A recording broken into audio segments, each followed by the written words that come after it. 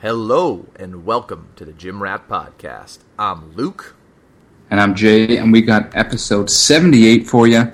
And, well, I think that this is a theme that we've said now for the past, 7-8 podcasts. But I'm just going to say it again. We apologize for, once again, being very tardy with giving you a podcast. But, you know what? Times are crazy at the moment, and we've just got to live our lives. So we apologize for the fact that we've not been on the air, but once again, this podcast, just like every of the last podcasts we've done, is going to be pure quality, even though we haven't given as much quantity your way.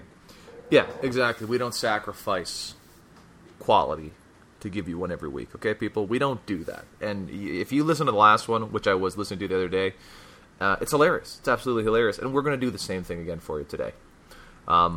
I'm going to briefly hit you with the agenda, guys. We got the douche of the week. We got the most ridiculous sports story of the week. We're going to give you a little talk about the U.S. Open, and then we're going to end things off with, I don't know, should we talk about the NBA Finals a little bit, Jay? Oh, that happened yesterday. Oh, the historic Game 7 that rocked the very foundation of the world of basketball. Yeah, we should probably talk about that. Yeah, I guess we'll touch on it. Our favorite sport? Yeah, we should probably talk about that. Yeah, well, I guess we'll briefly touch on it. I mean, if we have time. You know what's funny? This is the dog days of sports. Oh, yeah, we're in it. We're in it right now. It's from basically July and August are the 2 months where it's just like, you know what? There isn't much. Because, you know what, right now, truthfully, June, there's still a bit of excitement because we're coming off we're in a hangover mode from the NBA Finals, and the NBA Draft is around the corner, and that always provides a little bit of excitement. But from July to August, we got 2 months of just plain garbage, which is unfortunate because, you know what, they're the best times of the month. They're the best times of the year. Yeah, this might morph into a free-flowing jazz odyssey of a podcast where we just turn on the record button and talk about anything. We spoke for about 45 minutes before starting this podcast, so we'll probably just record that previous conversation and just let it fly. And hopefully you can keep up with all the if the names. Wrong person listens to that, there's going to be some tears involved. But no, before we carry on, 78, because I know that our loyal fan base will be very distraught if I don't give them a player that wore number 78. So here we go. We got number player 78, Julio Urias. Urias. I don't know his name, but that's because he wears number 78. So I think any reputable player has already taken a number 77 down. So at this point, we're picking at threads here. Yeah, until we get to 99, we're going to be dealing with a lot of chuts. Exactly. You know what? 87's decent, but we got a few maybe decent ones speckled in there. But for the most part, we're dealing with just pure garbage. And this guy, well, left-handed pitcher for the Dodgers. There we go. That's all I can really say. He's Mexican. With a name like Julio? You got to be kidding me. I thought he was German. I know. I'm surprised Germans haven't made their way to MLB baseball, but clearly they have better things to do. With the pure efficiency with which they operate, you figure they could get at least a good couple of pitchers. Yeah, you'd think so. I mean, you should be right up their alley. But yeah, absolutely. Well, they're too busy making the best cars in the world. Jay, why don't we get and they're too busy, then what's it called, not caring about the environment at all with those best cars in the world. Yeah. And they haven't started a war in a while, so they probably got something brewing under the tank there. Yeah, well, they're too busy tying to Poland in soccer, so zip. Well, Sorry. It may be the dog days of summer, but I don't know if we've reached low enough that we got to start talking about soccer. When it's a European Cup, I think that's something that's very nice to talk about, but that's because I have England winning it, even though they have 2 draws. Yeah, it's a smart pick. Haven't once in 66. I think they got it. Hey, they're second in their pool, man. That's all that's important. Sick. How many pools are there? There's 6. No, 8. Sorry, 8. Yeah. All right. Well, why don't we move on to the douche of the week here, Jay? Yeah, douche of the week. Well, this one, you know what?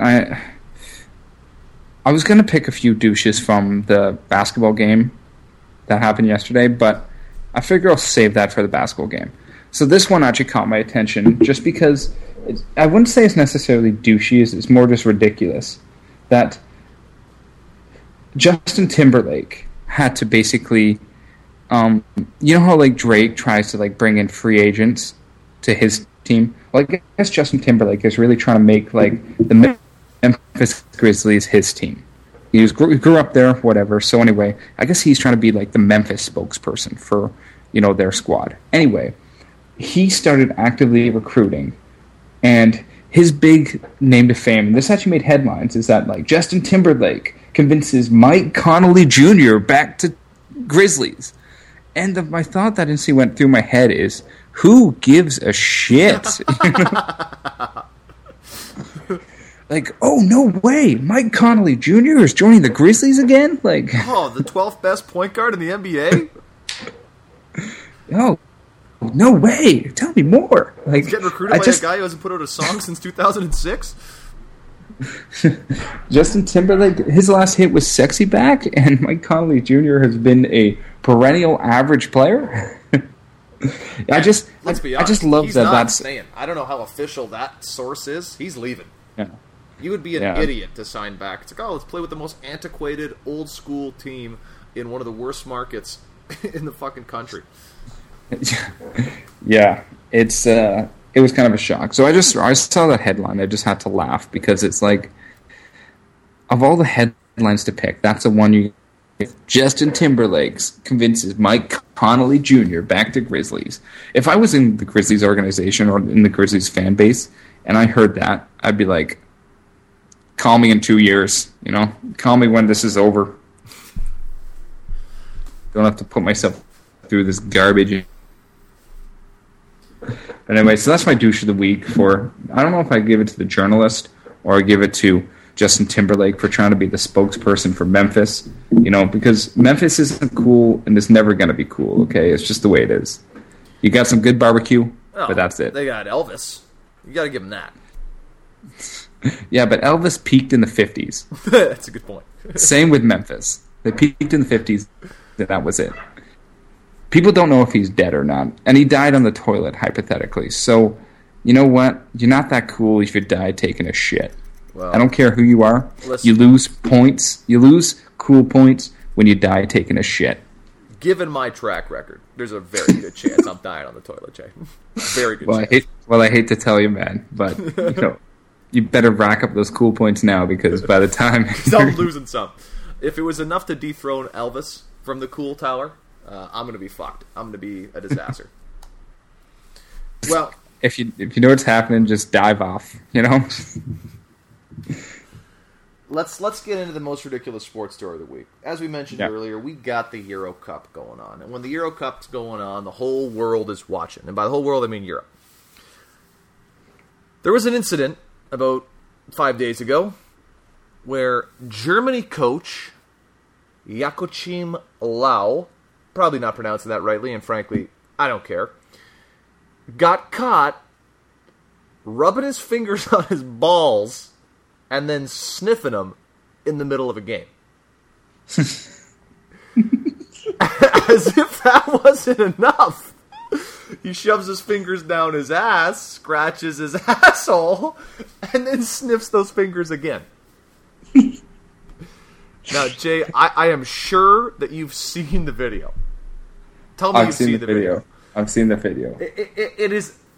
It's stunning. It literally looks as though somebody... If I said to you, Jason, I'm going to pay you $1 million to go on national TV, scratch your balls, and sniff them in the most awkward way possible, you would not be able to top this. This guy nails it. I mean... He gets right in there, cups the underside of the gonads, digs in deep. He removes some skin he was scratching so hard, pulls it out. As he sits down, he sniffs the fingers, holds it there enough to really get to know himself a bit, and then just, I can't... Just really gets to make sure what his brand is like today. You know what he's going, oh yeah, it's a hot one today. Yeah, milk is a bad choice. So then, he actually came out on Twitter, and had the most half-ass apology you've ever heard for this thing. Now, this obviously loses something in translation from German, but translated into English, he says, I'm sorry for it. When you're full of adrenaline, things happen that you don't perceive.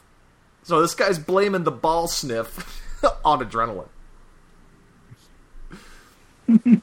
I do. I know how, man. You know, when I get excited, man, I just gotta rub my dick and just get a good whiff of it. Yeah, and if that's not enough, I gotta scratch my anus and just take a pull off of that. Like, I smell my anus when I have to, go to the washroom. I think that's enough. I've get enough of my anus. I've never, you know what? I wonder what my anus smells like right now. Let's give a good old little finger poke and smell her. You know what? I'm on national television in probably the second biggest sporting event in the world. I really got to take a whiff of my asshole right now. I got to know. Oh, there's only 60,000 people in this arena? Okay, well, not one of them will probably notice me scratching my anus and then taking a big old sniff, getting a good old smell of my own brew. And you see this in a lot of sports, Jay. Guys get filled with adrenaline. What do? They shove their hand down their pants, they scratch their balls, and they sniff it. It's your garden variety ball sniff. It happens all the time. LeBron, right after his big block on Andre Iguodala, what did he do? He scratched his asshole. He took a sniff. I get where this guy's coming from.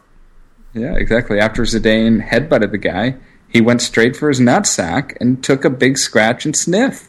Yeah, Kyrie Irving hits the game-winning shot in Game 7. What does he do? He scratches his foreskin. You got to do it. You got to smell Jose Bautista. After the bat does flip. the bat flip. Instantly, hand to the anus. You gotta make sure, you gotta mark history. The second you do the bat flip, you gotta make sure you smell your brand and go, yeah, that's what it was like during that exact second. Exactly. Sidney Crosby, so overcome with joy, skating around with the Stanley Cup, and he's thinking, I wonder what kind of dick cheese I got going on. Is it more of a Gouda, or is it a little bit more piquant? Is it a Gruyère's? I better check this out. And that's what he does. Novak Djokovic, after he won the Grand Slam title, goes, you know what?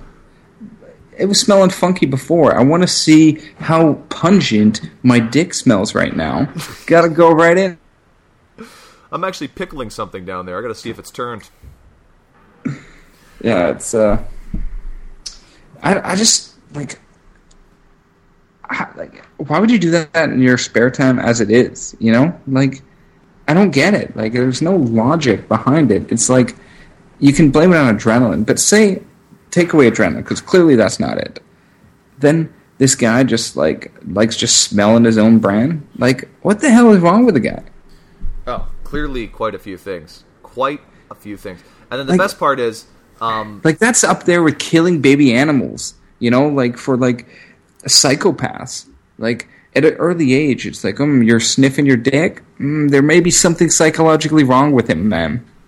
Well, one of his players comes out to support him. This guy's name is Lukas Podolski. Yeah. And I quote, says, I believe 80% of your reporters, and me as well, scratch your nuts from time to time. And you know what? He's right. I do scratch my nuts. I'm scratching them right now. I don't scratch the bare nut, pull the hand out, and then sniff what I just scratched. Certainly don't do that on fucking television.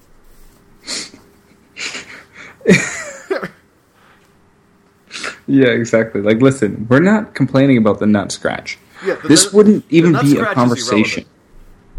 If he just nut scratched and ended it, no, it wouldn't even be a conversation. I don't know, man, because the way this guy, the angle that he enters the pants is the same angle you would expect a pedophile to do so, creeping on a fucking daycare. He just comes in from the front, and he exposes his entire midriff. The shirt comes up. You can see he's penetrating underneath the underwear. So even if he just scratched, it would have been pretty viral. The fact that he does the sniff afterwards. If you guys haven't seen this video, you've got to watch it. It's priceless. Yeah, exactly. No, but think about it. If he just went for the scratch or whatever, we'd laugh and get it over with. But what really sets us apart now is that not only did he go for the scratch and sniff, but then he was like, you know what? I'm not done. My nutsack, okay, I got some attention, but my anus is sitting here not getting any love. I got to go back in from the back door and make sure to go up the pooper to make sure that everything's equal. Yeah, the pooper one is he's sitting down. It's not even easy access. He's grimacing. It looks like he's in such an awkward position. I'm watching it right now. Oh, he's going to smell it. He's going to smell it. Oh, what a fucking weirdo, man. And he smells it. Oh, he's picking at the fingernails. He must have caught something. What a piece of work. Well, Jesus. that does it for the most ridiculous sports story of the week. If that's not ridiculous enough for you guys, then you can go get your sports news somewhere else. Yeah, exactly. If you can't enjoy a guy picking his own ass, then frankly, I don't know who you are. The only thing that would have been worse is if he licked his fingers. Yeah, he's like, oh. You know, I feel bad for the people that have to shake the guy's hand afterwards that didn't know that he just went for a ride downtown to Chocolate Town and took a little scratch. Someone dropped a dookie in the goddamn urinal. Yeah, he probably high-fived everyone on his team. There's no way he didn't. Oh, man. Anyway, the classic. Well, I'm surprised it didn't come from, like, I'm surprised, out of Germany, I'm surprised it came from Germany. yeah, Portugal would have been the no-brainer. Yeah, exactly. Like, if I were to guess, like, I don't know, something tells me that, like, out of all the countries that could have come from, like, I don't know, like, maybe Turkey or something, I feel like... Somewhere in Eastern Europe, Bratislava. Yeah, exactly. Romania, they probably they do that just before they eat. Yeah. It smells like yesterday food, you know, like, just... Exactly. Well, let's move on here, Jay. I know you're not a big golf guy. I get it, and that's fine. I would say I'm a pretty big golf fan. I'm an aspiring player who wishes he could get better, but just can't seem to break 100, no matter how hard I fucking try. That's a whole story for a different podcast. But, nevertheless, this weekend in sports was pretty awesome. Not only did we have a legendary basketball game, we had an awesome U.S. Open. Now, for the listeners who don't know, part of the story all starts with the fact that it's taking place at Oakmont, which is a legendary course, and it prides itself in being one of the most difficult courses in the United States, if not the most difficult. There's this thing out there called the stimp meter, and the stimp meter measures how quick the greens are. So if you drop a ball on it from the same height on every different green, how far the ball rolls will tell you how much stimps it is. This one has a 14 on a stimp meter. Now, I'm sure you guys have no reference, but that's really fucking fast. So fast that basically you drop this ball, and there's guys on Instagram just dropping balls on the green, and they're rolling right off. Like, the amount of control you need to have was staggering. It was unbelievable. Jordan Spieth dropped one like a foot from the fucking pin, and it rolled right off the green. Because that's how crazy fast these greens are. Oakmont takes pride in how fast these greens are. So keep that in mind as I tell you about the controversy that happened. So Dustin Johnson, the eventual winner of the tournament, was the victim of this controversy. On the fifth hole, on the final round of the day, he had a one-stroke lead. He was at -5, and Shane Lowry was at -4. So one stroke is obviously a huge penalty at this point. He addresses his ball on the putting green. And as he addresses his ball, he nestles his club beside it, like he always does. Because the greens are so steep, doing so, when he pulled his club face back, the ball actually rolled backwards a little bit. So seeing this happen, he immediately told the field judge, the guy on the field, the referee, said, no, don't worry about it, play out, it's fine. Smash cut to an hour and a half later, Dustin Johnson is on the 12th hole now, and all of a sudden, the head of the U.S. Golf Association comes over to him and goes, oh, by the way, that might be a stroke. We're going to review it and decide after the tournament. So now, this guy who's in the lead doesn't know if he's got a -5 or a -4. Then they go on and announce this to all the other guys golfing. So now everyone else in the tournament's like, okay, is this guy up by 1 stroke or is he up by 2 strokes? They have no fucking idea. It completely shatters everyone's idea of how to play the course, whether or not to be aggressive. Dustin's got no fucking idea how much he's winning by. It was a goddamn disaster, like a complete clusterfuck. Luckily, Dustin Johnson pulled his dick out and showed USGA how big it is and ended up winning the thing by 4 strokes. Thank God, because they ended up subtracting that stroke from him at the end of the round and didn't fucking tell him. Jay, I know you're not a big golfer, but I sure know that you like to complain about officiating. So what is your take on this fucking situation? Well, clearly the U.S. Open took some pointers from NBA refs, and they're like, hey, how do we really fuck things up? Oh, well, you see, this is what you do. You see, for me, it's as simple as this. It's a rule. if it's either a stroke or it's not. You can't tell the guy midway through the game. You know, you can't be like, we think that that was a 3, but we're not going to review it till the game's over. Yeah, that's the most ridiculous part. So we're going to assume you can either you have to win by more than 2 and then hope that it doesn't happen. Like, no. It's ridiculous. But it would literally never happen in other sport. Can you imagine in basketball, LeBron James hits a 3, they think the toe's on the line, and they're like, okay, you guys just keep playing this out, and we'll figure out if it was a 2 or a 3 at the end of the game. Yeah, and we'll adjust the score accordingly. Yeah, like, are you fucking out of your mind? That's the most ridiculous thing I've ever heard. Yeah, exactly. And then, as you said, you know, it changes. It doesn't just change the actual goal of Dustin. First off, it's kind of confusing for Dustin, but at the same time, too, he's the leading, so he's just got to keep up killing it. But at the same time, it changes the golfers that are in second, third, fourth, right? Because if they're a stroke behind or something, you know, they're not going to play as aggressive. Being 1 stroke behind is way different in being 2 strokes behind. You'll be a little bit more conservative. Maybe you're going to, lay up instead of trying to go over the water. There's so many different things, right? Mm-hmm. And I think the thing that's most ridiculous about it is the USGA, in trying to defend themselves, kept coming back to, well, Dustin was technically the one who created the movement of the ball. And I disagree. They created the movement of the ball. They're the ones who got so horny about how fucking fast their greens are and made them so outrageously quick. That's Dustin Johnson's standard approach. He addresses the ball like that all the time. It's just so fucking fast, these greens, that doing what he always does causes the thing to move slightly. So they're the ones who are at fault here. And then the best part is the referee, the guy who's supposed to make the judgment calls in a scenario like this, says it's cool. It's not as like nobody made a ruling on it and they just discovered the video and said, oh, we got to address it. There's a guy who's paid on staff to make the call, and he said it's cool. Mm-hmm. Oh, it's just completely ridiculous. And they ended up taking away the stroke, which is crazy. Yeah, exactly. Imagine if he lost because of that. Oh, dude, if he didn't win the thing, the fucking golf world would be up in roar. So the big 3 in golf are Jason Day, Rory McIlroy, and Jordan Spieth. McIlroy, these guys all finished before Dustin. They weren't really in contention, so they kind of saw what was going down on TV, and they're all tweeting about it and just ripping apart the USGA. Like, just, are you guys out of your mind? This is a joke. Are you guys serious? You're going to fucking change the score now?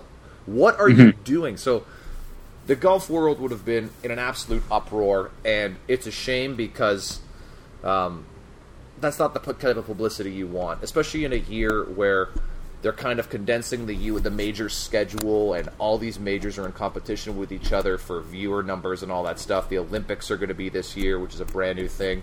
You can't afford to be like, oh, in the year of the 6 majors, we were the ones who fucked up the entire thing because we fucked up a stupid rule. Yeah, exactly. Like, it was ridiculous, man. To me, it's like, what do you need to review? It's like you have all the information. Either it is or it isn't. Yeah. And you just wait and you get a resolution, then you carry on. And I don't see why it would have to be drawn out. Dude, I don't know how many... Everyone who's golfed in their life has had that happen, where you just touch the ball and it moves a 16th of an inch, and you just go, okay, I'm hitting this, and nobody says shit. It's just... Obviously, it's the Masters. You got to be more of a stickler on the rule, but the guy said it was fine. Yeah. Luckily, the guy won. Dustin hit that fucking unreal approach shot on the 18th, and that we basically, on these incredibly fast greens, hit like a super far shot, rolled it back like 3 feet in front of the pin. It was the best shot of his career. Won the thing handedly and got to fuck Paulina Gretzky all night long. Yeah, so at least there's that. Well, but yeah, here's the other crazy thing, dude. Last year, right? He was winning the fucking U.S. Open, and he had an eagle putt on the 18th against Spieth. He hits it, he wins. He ends up 3-putting and loses the game by 1 stroke. So this poor Dustin guy, and that just shows the balls on Johnson, man. This guy goes into the thing with all that bad karma. Now down the stretch, he's got this whole shot thing hanging over his head that they might take away one of his strokes. And he perseveres through, man. You got to appreciate it when guys show up to the calling. Not unlike Mr. LeBron James. Yeah, that's a whole another conversation that I cannot wait to get into. But yeah, no, exactly. Golf, what the hell is wrong with you? Get your shit together. I can't say I'm a big avid fan. I'm a amateur player that wishes I could get better, but once again, I can't. I'm like that crazy type. I'm like, I expect to get better with having zero practice or knowledge or experience or any type of learning, but I still think I should be better. Dude, I couldn't agree with you more. And the more I practice, it seems the worse I become at the game. It's just so fucking frustrating. I played a game recently where we're out in the wind with my buddy, and it was so fucking cold that everyone involved with this game wanted to be off the course by, I'd say, the 7th hole, but none of us wanted to be the bitch who was like, hey guys, it's getting a little cold, you think we should pack it in? So we all just toughed it out. And then I just remember looking at my buddy Burke at the 18th hole going, dude, I wanted to get off this course 10 holes ago, and it was just a resounding yes, like, yeah, we should have been out of here a long time ago. Just, that's classic male spite. You gotta love it. Yeah, I've had the opposite, where it's just been so fucking hot that I'm like, why am I even out here? But yet I stuck through it. You cold? No, man, I'm hot. I'm taking my shirt off. It's too hot. Yeah, no. I haven't had my one golfing experience this year yet, so usually I go at least once a year. Maybe we can play when I'm back. Hey, there we go. Go back to the good old times. Yeah, we got to bring it back to the old days. Yeah, where you can get $30 green time, and you can literally just do whatever you want. I've seen things that have happened on that golf course that blow any type of etiquette out of the water. Oh, so. Yeah, you want to drive your putter directly into the green?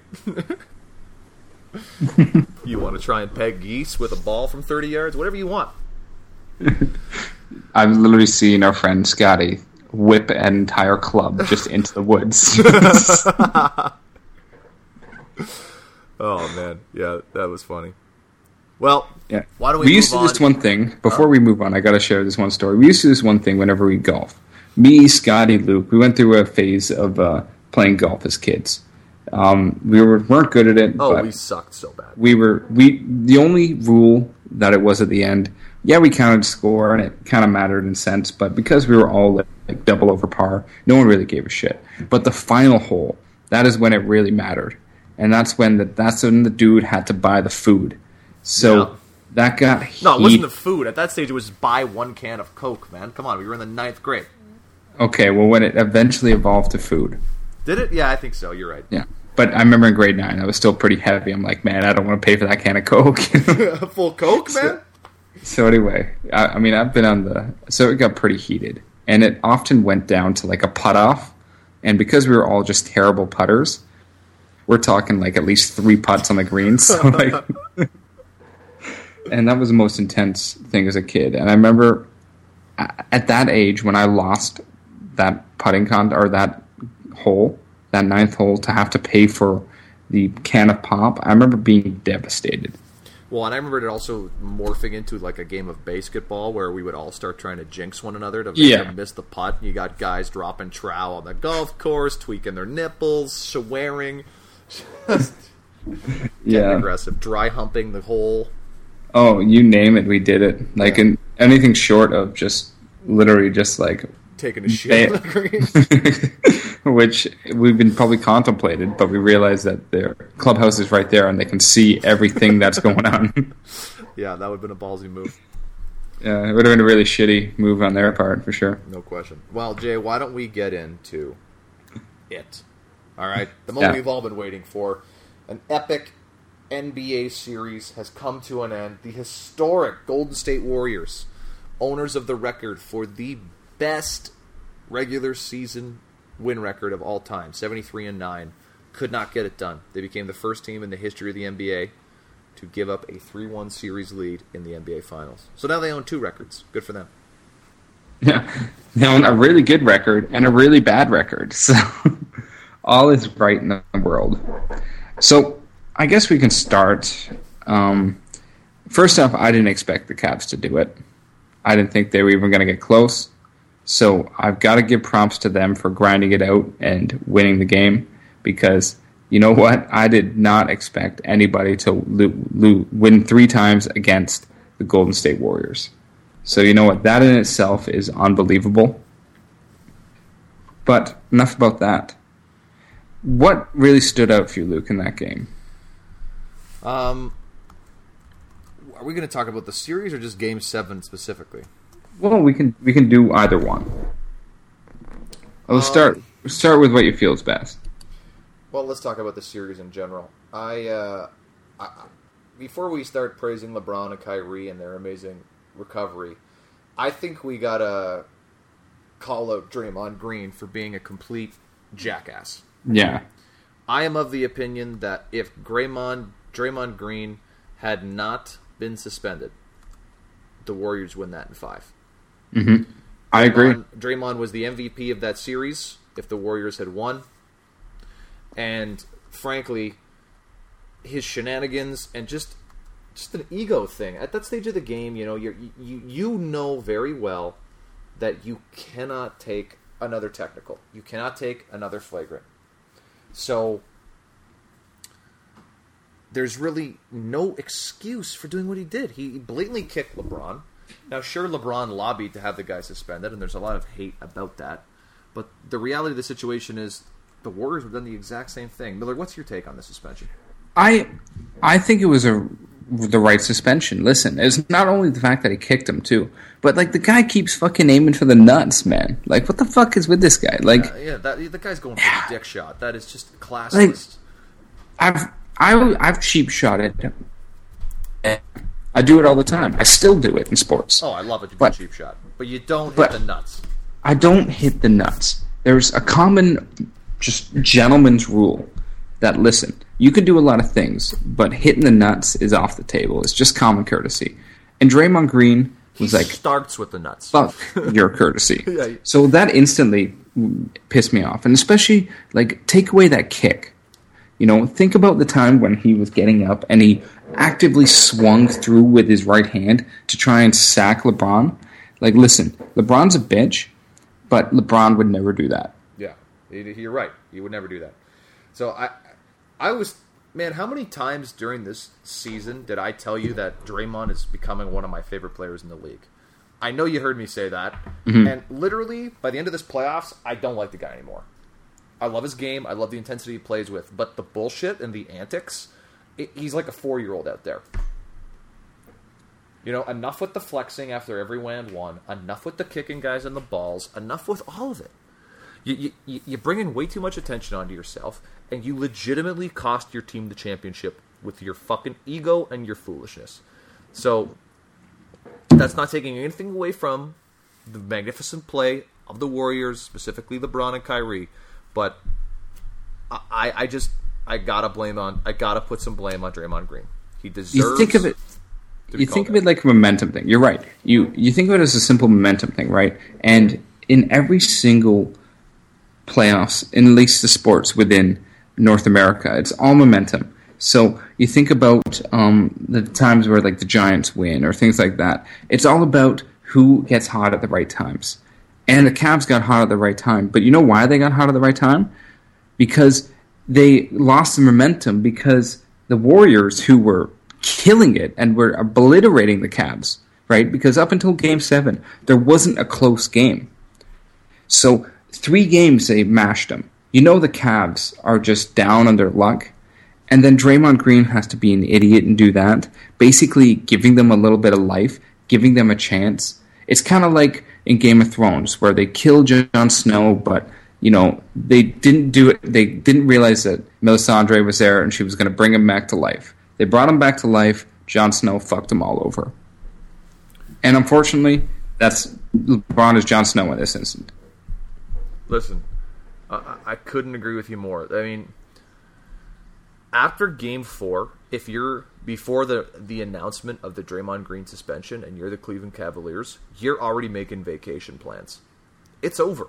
The series, I thought it was over.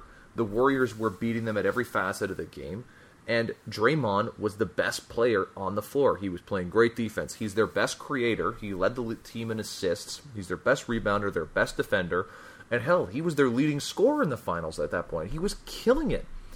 And When he got suspended, that gave the Cavaliers hope. That combined, and then the rest is history. They go on to have a historic Game 5 where both those Kyrie and LeBron dropped 41. Now they've completely snatched the momentum, and their two best players are hot. Going back into Cleveland, so obviously you knew they were winning Game 6. I thought for sure once they won Game 5, I knew it was going to 7.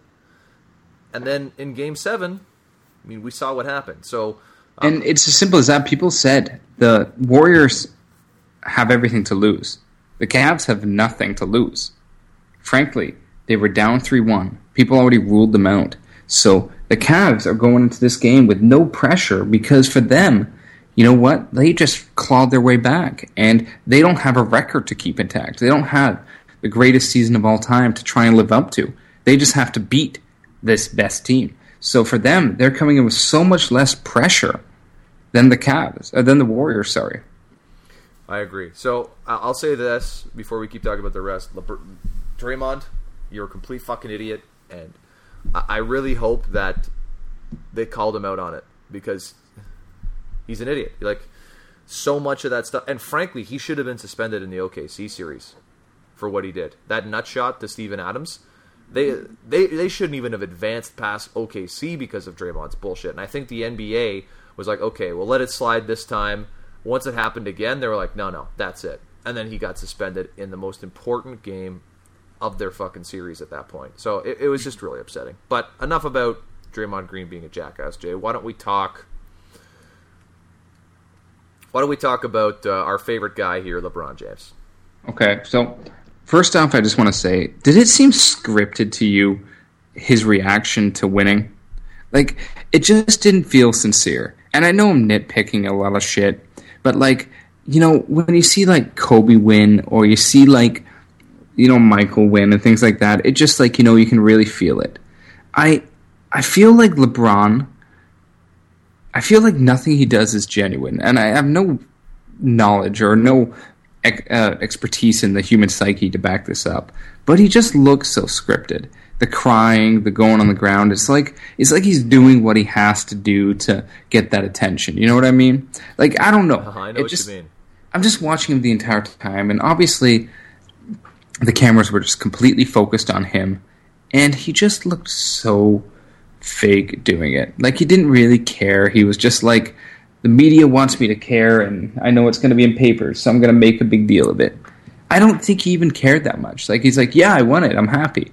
Like, I just don't agree. And the amount he cried, I'm like, you know what? I've never cried of happiness. Maybe that's just me. Maybe I've never been in that situation. But for me, when I'm happy, I'm losing my shit. I'm not sitting there crying. You know, I've cried times in my life in terms of, you know, terrible situations. But never being happy, man. I don't know. I just don't get it. You know? Well, I don't know, man. I agree with what you're saying, but I don't think it was just that night that was a scripted act. I think that's the guy's entire persona, which is part of the reason why I don't like him. Now, to be clear, I'm not taking anything away from the guy as a basketball player. He is the best basketball player of our generation. He's the best basketball player I've ever seen. The guy's unfucking believable. Like, he literally can do any single thing you want him to do. And do it better than anybody else. And it's unbelievable what the guy's capable of. But he's just such a fucking Nancy prima donna that I just can't take it. And frankly, I don't know. I don't want to make this about that. What the guy did was absolutely incredible. I mean, this guy, yeah, exactly. Let's just talk about that. He was absolutely incredible. Like, about him being fake and all that. Part of that's because this guy's been in front of the camera since he was 16. Like, he doesn't even know what it's like to be a real person. So everything he does, which is part of the reason why I hate him, it's kind of like a catch-22 situation, is because the media follows everything he does so heavily that, like, for him, it's perfectly normal to behave that way. Where we would see that and be like, that is the most inauthentic reaction to winning I've ever seen. You're putting on a show. Well, of course he's putting on a show. His entire life is based on putting on a show. His brand is based on putting on a show. The guy's almost a billionaire because he puts on a show. So it's tough for me to criticize him for it. I'm sick of hating on the guy. I just don't have Yeah. the energy anymore. I'll just say this: the guy was absolutely incredible. He did it all. He fully deserved the MVP. I've been hearing some talk of some people and saying it should have gone to Kyrie, which is laughable. I think Kyrie. LeBron led the series in every statistical category. Yeah. It's Did you hear that right? That's never been done. Kyrie had a great game. You know what? That three-pointer, that had me screaming. But you know what? Kyrie had some good games. But you know what? He wasn't LeBron James. No. I'll say this. I was very impressed with Kyrie Irving. I've criticized that guy's defense a lot. I think he did a phenomenal job on Steph. He outplayed Stephen Curry. He outplayed the MVP at his very position. He took it as an insult every single time Curry was on him. He bullied the shit out of Curry. He isolated him. He tried to score on Curry every time he could. And you know what? For the most part, he did. I really was impressed by him. Kevin Love actually showed up in the last game. I think it's not fair what a lot of people have, your armchair fucking sports psychologists that we see on Facebook. Kevin Love was a guy who put up 30 and 30 in a game. He was a 25 and 15 guy and is still capable of doing that. It's not easy being the third option. It really isn't. Especially a third option on a team with two incredibly ball-dominant guys. Look at what happened to Chris Bosh. The numbers fall, the touches fall, your engagement falls. It's hard to play with the same intensity when you touch the ball two-thirds less than you used to. So, having said that, I thought he played well. His defense on Curry in that final seconds, it was oh my god, unbelievable. For a guy whose entire season had nothing but shade thrown on his fucking defense, I couldn't believe it, man. Like that was as important as Curry's shots. He deserves a lot of credit for that. Yeah, no, you mean it was not Curry, Irving's shot. Yeah, sorry, as much as Irving's shot. Yeah, but that was I couldn't believe it, and the way he was staying with him too, and not only that, but dialed in, man. I've never seen him try that hard before. So, yeah, he looked like he wanted it, and you know what? It was so funny, and I mean, you gotta love these little jokes, but like you see LeBron James 40, Kyrie Irving 40, Kevin Love 2. Like it's just like. You can't help but laugh at that, but at the same time, like you gotta feel bad for the guy a bit because he's just getting. I feel bad for him. Just the fifth degree thrown his way the entire time. And you know what? I think they could trade him too. I think the Cavs consider trading Love for someone else in the offseason. I don't know who you trade him for. His market value is not very high right now. And how do you break up a team that just beat historically the best team ever? I mean, it's a tough thing to do. It's a tough one to sell the fans on. Yeah. Let's talk about these Warriors a little bit here. Yeah. Before we do, I want to we'll talk about the Warriors. I've got a few things I just want to comment on that frustrated me throughout the game, or towards the end of the game. But anyway, we'll carry about that in a bit. All right. So Warriors. For me, I want to talk about Curry. Yeah. So there's a lot of people who think he didn't quite show up. Now, I think the thing about Curry is he takes and makes terrible shots. That's what he does. That's what makes him the unanimous MVP, is that he hits shots that anyone else in the world takes it and you go, it's a terrible fucking shot, and you bench him. And he hits those routinely. The problem is, he just wasn't making them. So when Curry starts missing, it looks terrible. It looks forced, it looks ugly, it looks brutal. But you have to remember, you can't criticize the guy for taking those shots because the only reason you went 73-9 or in this position is because he routinely makes 45% of those. So I don't really hold him too accountable for the shooting. Bad shooting happens, especially in the playoffs when guys are up your ass and they're so physical with you. For me, what I didn't like about him is a couple things. His decision-making and his body language. He never looked engaged. The entire finals. Just flopping around, arms just... could never keep his fucking mouth guard in his mouth. It just didn't look like he wanted to be there. It didn't look like...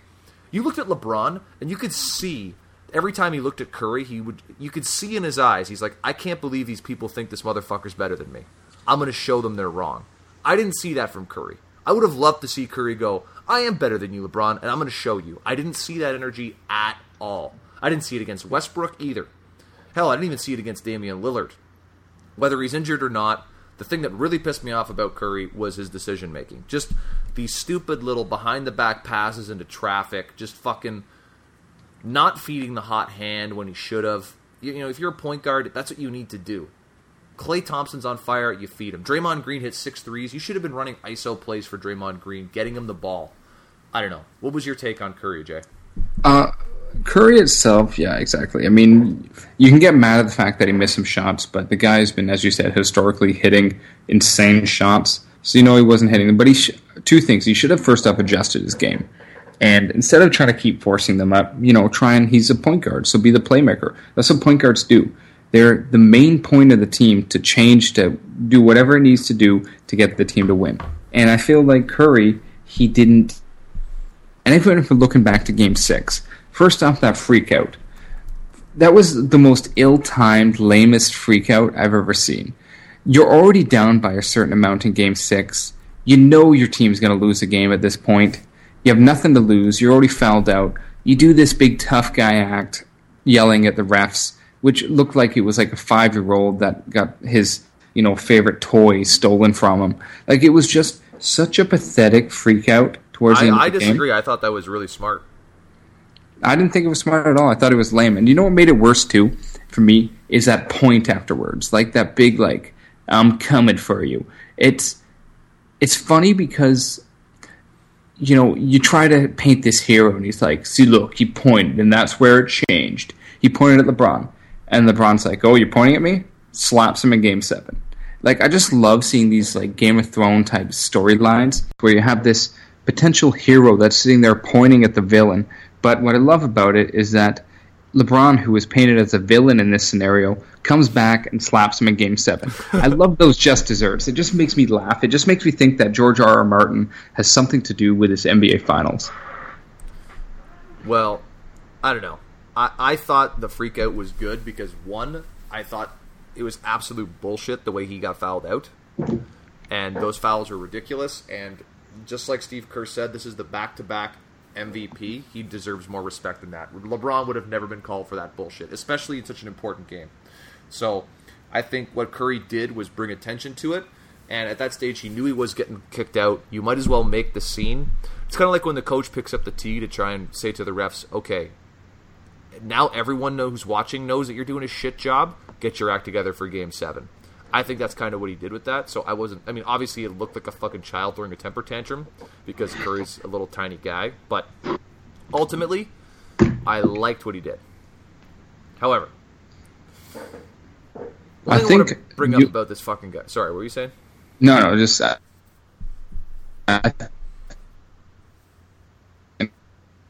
painful. At this point, it didn't really matter. Well, now he's just looking back at that freak out. I'm surprised it hasn't become an internet meme or something. Oh, I'm sure that it has, Jay. Everything's an internet meme. Question. Is the crying LeBron James going to overtake the crying Michael Jordan? I can't, man. The Michael Jordan one's just so good. It's just so good. The crying Michael Jordan is like a fine wine. It just gets better with age. The more I see it, the more I laugh. And the more unique ways that people continuously incorporate it into pictures continues to baffle me.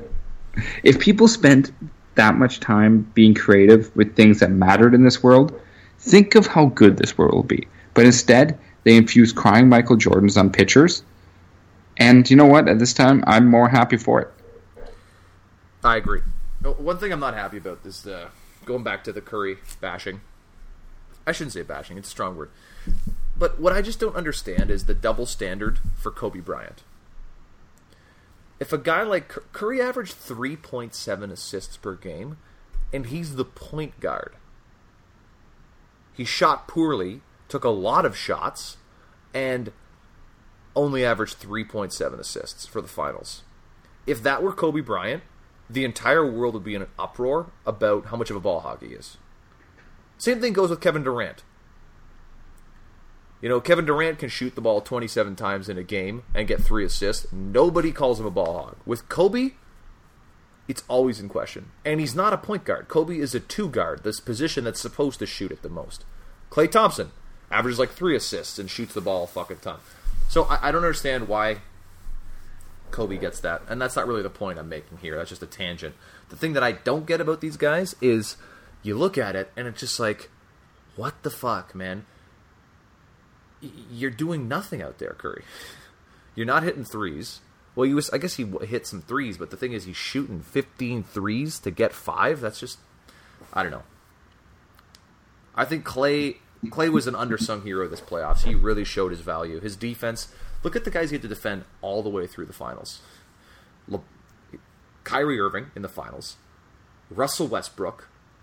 He's also spent some time on Durant. The series prior, Damian Lillard. The series prior to that, James Harden.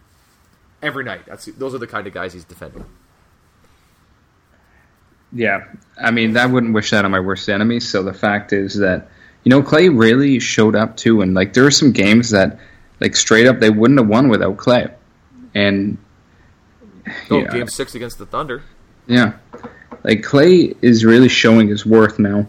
And it's, I know right now, obviously, it's a bold statement, but I think if I were to have to trade one of the two, I think Clay is a safer bet to keep. Because I feel like Steph has a quicker expiry date, and I feel like he's one quick injury away from not being the same player again. An ankle injury again. So Clay is almost a safer bet to keep on your team, which is not that they're going to remove any of them, but if there was the option, it seems that Clay would be by far a better selection. Well, I don't know if I'd go that far, man. I mean, the guy had a bad series, but I'd say this about Curry. What I can see is where you're coming from is Curry's slight stature does not lend himself very well to playoff basketball. And the recipe's out there now for the Warriors. They almost got beat by the Thunder, and they did get beat by the Cavs. And the recipe was beat the shit out of Curry and attack Curry. Don't let Curry hide on defense. You could see the Cavs, even when Curry was guarding Shumpert, they'd put Shumpert in the pick and roll to force Curry to have to defend. And it wore him out. Now, he still had games where he exploded because he's Stephen Curry and he's that damn good, but he couldn't do it as consistently. And you could just see by the end of Game 7, he just wanted it to be over. He was so sick of getting fucking elbowed, pushed, and banged around every time he touched the ball. Yeah, they've really got it down pat now. I'm interested to see how the Warriors are going to rebound next season. Me too. It's going to be very interesting. Do they fault, or do they actually come back and still reign supreme? Well, they are going to make a push at getting Kevin Durant, so it's tough to say. Do you think they're going to make it back to the finals next year? I think the Spurs are going to the finals. I think the Spurs are the Thunder. I think one of them is making it to the finals. I don't think so. I think they lose they lose either in the Western Conference. They probably lose in the Western Conference Finals. That's my guess. What about the Cavs? Probably, but only because the East is the East. Yeah, I bet you they'll be right back there next year, and LeBron is good enough that we might see a repeat. We might get another championship out of this guy. LeBron can pretty much jump on any Eastern Conference team aside from the Sixers and probably bring them to the Eastern Conference Final. Yeah, I'd say that's pretty accurate. I mean, who's going to beat them? It certainly won't be the Raptors. Yeah. Think about even Orlando, for example. If he joined Orlando, I could see that team making it to the Eastern Conference Finals. Dude, he joins Orlando. Milwaukee. They make the NBA Finals. Exactly. Exactly. The NBA Finals. That's what I'm saying, though. I always think we'd have much different opinion of LeBron if he played in the West, man. I mean, granted, the guy's got 3 rings. I don't want to take anything away from him, but when you get the cakewalk through to the finals every single year, it sure makes it a lot easier when teams like the Warriors have to get their ass kicked by the Thunder for 7 games, and the Thunder had to go through the Spurs and all that shit. It just, it's a bloodbath out there, and LeBron's dealing with fucking Patrick Patterson. Yeah, exactly. It certainly is unfair, but I don't understand how the West continues to be. How was it never not evened out after time? I just don't get it. Well, I think some of it might be the LeBron factor too. Like, if you're going up against, if you're making a decision to move to the East, you're saying I got to beat LeBron to get to the finals. So Nobody wants to deal with that. I'll take my chances in the West. I'll take my chances in the West so I can avoid the LeBron. Maybe he'll blow a hammy or Kyrie will get injured and we can deal with them in the finals. And I think there's got to be some of that involved. Yeah, there must be some inner workings because I don't know why we don't see more stars coming east. We never see them coming east. That's the thing. So many stars go west. Well, and that's why if all the good teams are out west, which they are, it becomes a self-fulfilling prophecy. Like, why would you want to come to the east? Like, if you're Durant, why would you want to leave a team in the west who almost beat the Warriors to go to a shitty team in the east and not have anywhere near the same chance of getting back to the finals? That's why you see a lot of west-to-west movement where a guy like LaMarcus is on a 4 seed and figures, if I go to the Spurs, then I'm definitely going to win. We'll see what happens. Yeah. Anyway. Now, I've got to quickly just point out these two things. First off, did you listen to Dan Gilbert's post-game speech? Oh, my God. You want to talk about inauthentic? My God. Yeah, exactly. It was disgusting. All I kept thinking about is how much you just completely belittled LeBron James. And I still remember, as clear as day, that letter where he wrote, "The Cavs will get a ring way before you do in Miami." Yeah, before the self-proclaimed king gets one. And here LeBron is, basically dragging this guy, kicking and screaming, being the better man, giving him an NBA championship. And yes, certainly he thanked LeBron James. But I love how he conveniently ignored the one question when it was asked about him, when he said... Yeah, he's like, "I didn't hear you, Doris, so I'm just going to give you this stock answer." Massive PA speakers around the entire stadium. "Oh, you didn't hear me, eh? How convenient that it was also a controversial question that I asked you." Yeah, like, funny. I just love that. Like, oh, really, Dan Gilbert? You don't want to talk about LeBron leaving and coming back and basically giving you hope again? Oh, no, but you're going to talk about whatever bullshit else you mentioned about God. You know, I just thought that was so funny. And Dan Gilbert, I listened to this guy, and I'm just shaking my head the entire time, thinking, what a fucking bum.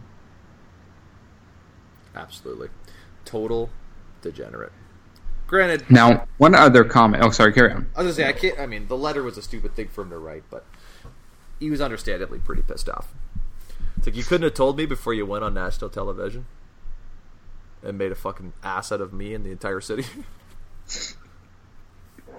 The guy owns a freaking loan area. Like, this guy isn't anything. This guy basically screws over the poor and gets them more in debt. He basically owns a big cash money store. He's a slum landlord. Exactly. So this guy has nothing to say to anybody. He has no moral compass that he can talk about.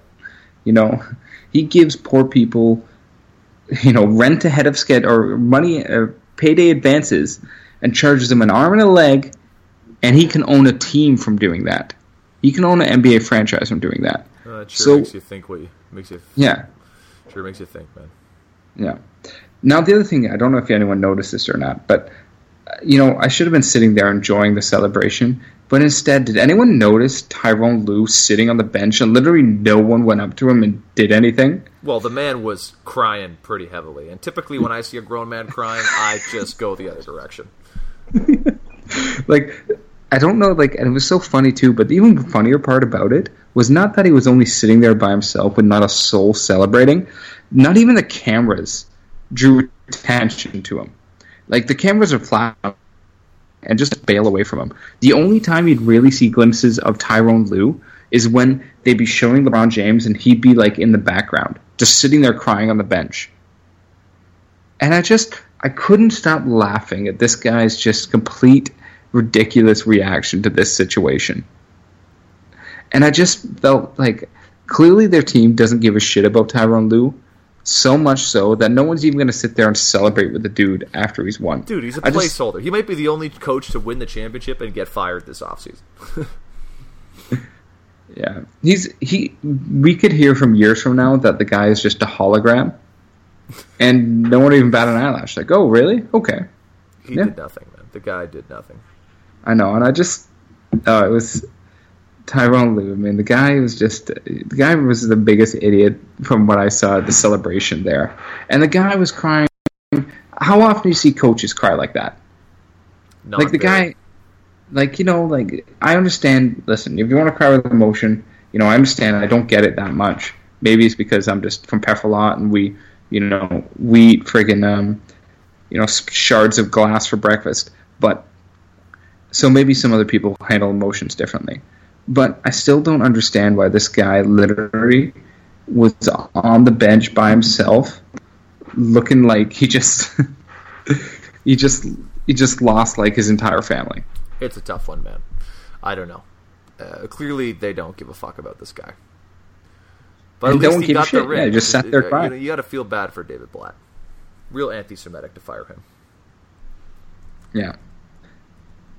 So anyway, those are my few comments about the whole game, and overall it was entertaining. And as I said, I was cheering for the Cavs just because I just wanted to see. Basically, more or less, what the main thing that also pissed me off, are you sick and tired of hearing tweets from Curry's wife? Can that just stop already? Can that just not be non-existent anymore? We only I don't care. know you because of your husband. You exactly literally don't even know what you're talking. You don't play basketball. You're not a fucking... I don't care about your analysis about the game anymore. I don't care about everything. I hate that every single time she makes a comment on Twitter, that thing has to be analyzed by every fucking sports journalist. Who gives a shit? If you know what? He's got a cute kid. But I don't care about seeing this kid anymore. It's over. I don't care. Why does it keep happening? And that's the biggest thing about the Currys that frustrated me. It became this annoying family affair, and it just got unsettling to watch and just watch their dynamic. It just got fucking annoying. So that's another reason why I wanted them to lose. Well, I always root against LeBron James, but even in that scenario, I don't think you could deny the magnitude of it. It seemed as though the basketball gods were going to make it happen. And it felt right. It's a shame that the Warriors lost. I will always root to see history. I would have loved to see 73-9 win the championship, have the greatest season ever. Unfortunately, they couldn't get it done. I'm going to be very interested to see how they respond to it. I'm going to be interested to see how the Cleveland Cavaliers respond to it, because had they lost this series, there's a good chance Kevin Love would have been gone. LeBron might have left. Who the hell knows what would have happened now? All because Draymond Green kicked somebody in the balls. Here we are. And it's going to be very interesting to see what happens next year. But we got to cut it short here. We've been going pretty long, and we got to put a stop to it here, Jay. So, Thank you guys for tuning in as always. Share us with your friends. Subscribe to us on iTunes. Give us a 5-star review, and as always, keep on keeping on. Yeah. Thanks again, boys, and we'll see you next time.